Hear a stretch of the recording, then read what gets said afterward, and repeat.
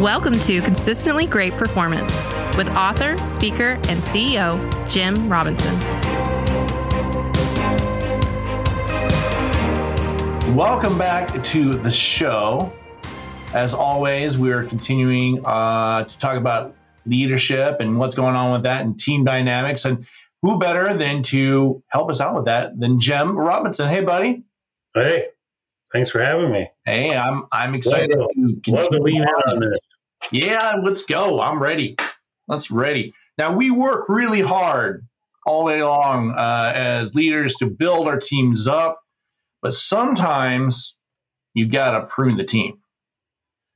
And I know no one really likes to get into this, but I did see a great quote that I think will start this off from Emerson Spartz from Spartz Media. It was in the Business Insider. And it says, no leader has ever fired an employee and then said to themselves, I wish I would have waited 6 months before firing that person. If you're spending a significant amount of time considering this option, it means you should have already fired them. We're biologically programmed to avoid conflict. So we rationalize poor performance for far longer than we should. No more excuses. I like that. I think that's smart. I think that's a good. What's your take on that? I disagree with it. I disagree with the part about I have never fired somebody and then said, geez, I should have waited a couple more months, because I've done that. I've released people, and then I've recognized that I'm the problem. They were not. And so I've had those conversations. So I would disagree with that comment as a vague, just a very general comment. There needs some clarity added to that, because I can tell you in my tenure of employing over thousands of people at this point, I've had those moments where I cut them loose out of frustration. Frustration is developed because of my own opinion of what I'm experiencing, not them. It's my weaknesses. And being able to see that or recognize that too late after you've made a termination of somebody, and you're like, geez, why did I do that? So that's happened to me for sure. And I'm sure it's happened to some of our listeners. Sometimes there's lack of ownership in this, and they come up with these great phrases that everyone in the world is going to sign on to. I'm not that guy. So I speak from the heart. I speak from experience. And I'm telling you that I've had those conversations with myself. Why did you do that?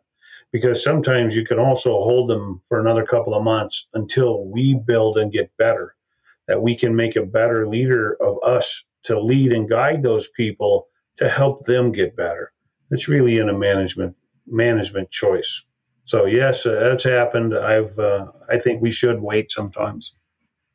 All right, Jim. Well, that makes sense, and I understand what you're saying. How do you tell the difference between an employee who needs more coaching and an employee who needs to be let go? Well, that's pretty straightforward. If your KPIs, whatever you term them, is being challenged or not met, that's a person that needs to be coached. And as leaders, we have a responsibility to do that. We're basically taking an oath when we hire somebody that we're saying we're going to continue to rise up so we can support you and be the best we can be to help you be the best you can be. That's our job as leaders and managers. It's not just to get, the widget across the line. It's to do that with the entire team.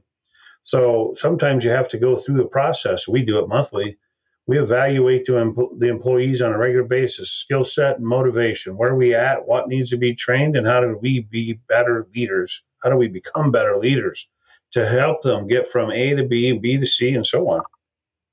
So as you assess, if we agreed to hire these people, which we did, and that's why they're working for us, if we agreed to that, we also agreed to do everything we can to help grow them, support them, and give them a place that they could call home in their career.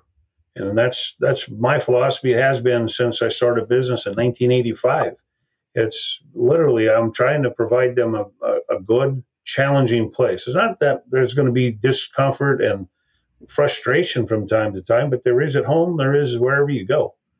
But being a leader to lead them through those times, I always say, I'll put a knee brace when your knee gets weak. I'll give you a crutch when you don't think you can walk. I'm going to help you get there. I'm going to help you struggle through those times. And that's me as a leader. That's what I have to do. That's my obligation, my moral responsibility. That's how I see it. For leaders out there that are listening, like, okay, I get that. That makes sense. There's got to be a point where you go, okay, it's time for us to part ways. For you, what is that? Where do you see that at?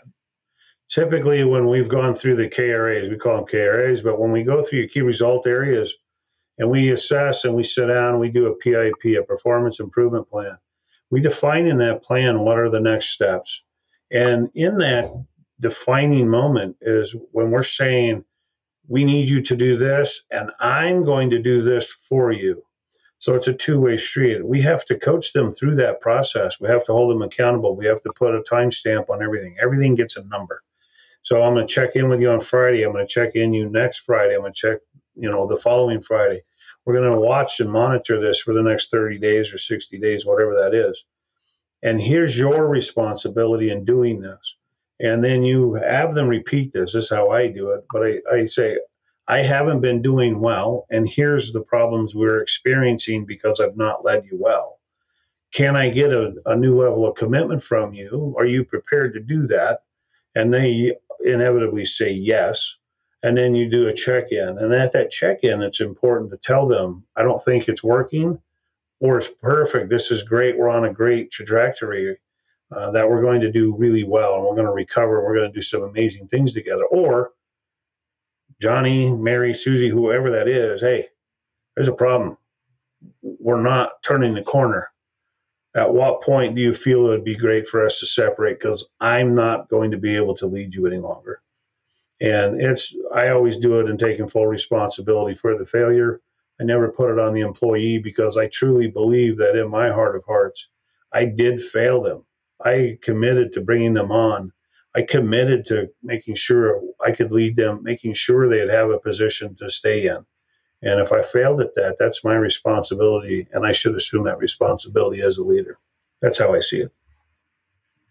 Awesome, Jim. Great input. Thank you for that. That totally makes sense.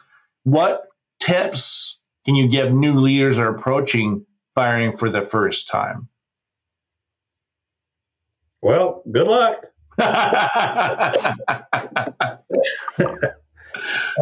It's extremely challenging in today's environment, of course, because everybody is easily offended. I mean, society as a whole is really troubled. And so they take things very personal when they're really not. In business, it's just business, even though we tend to make it personal and we tend to feel like it's a personal experience. It's really a career experience or a career, endeavor. It's important that you kind of go through a process.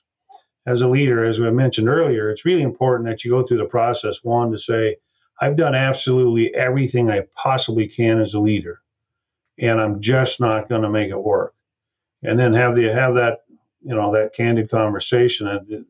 It's time for us to separate, and I apologize. Inevitably, I always do this. But I'm like, I'm really sorry I failed you. I committed to giving you a good place to work, and I've not done that. And I take full responsibility, but I want to no longer hold you back. And so I've had those conversations, and they suck as a leader because you really feel like you're empowered to do good things, but you can't get it right 100% of the time. And when you don't, you just have to take full ownership of that. You have to own whatever that is. And it's me as a leader. And I tell my managers this, and I drive my managers nuts sometimes because I'm like, this is on us, man. We keep blaming the people in the field, and it's not them. Well, it's us internally. We got to rise up so we lead better, do better, get inventory right, get scheduling right, NTEs right, whatever it is. That's an us thing. That's an internal component to that. So if you have to terminate somebody, take full responsibility in that process. Here's what I did wrong. I'm sorry. How can I support you on the exit?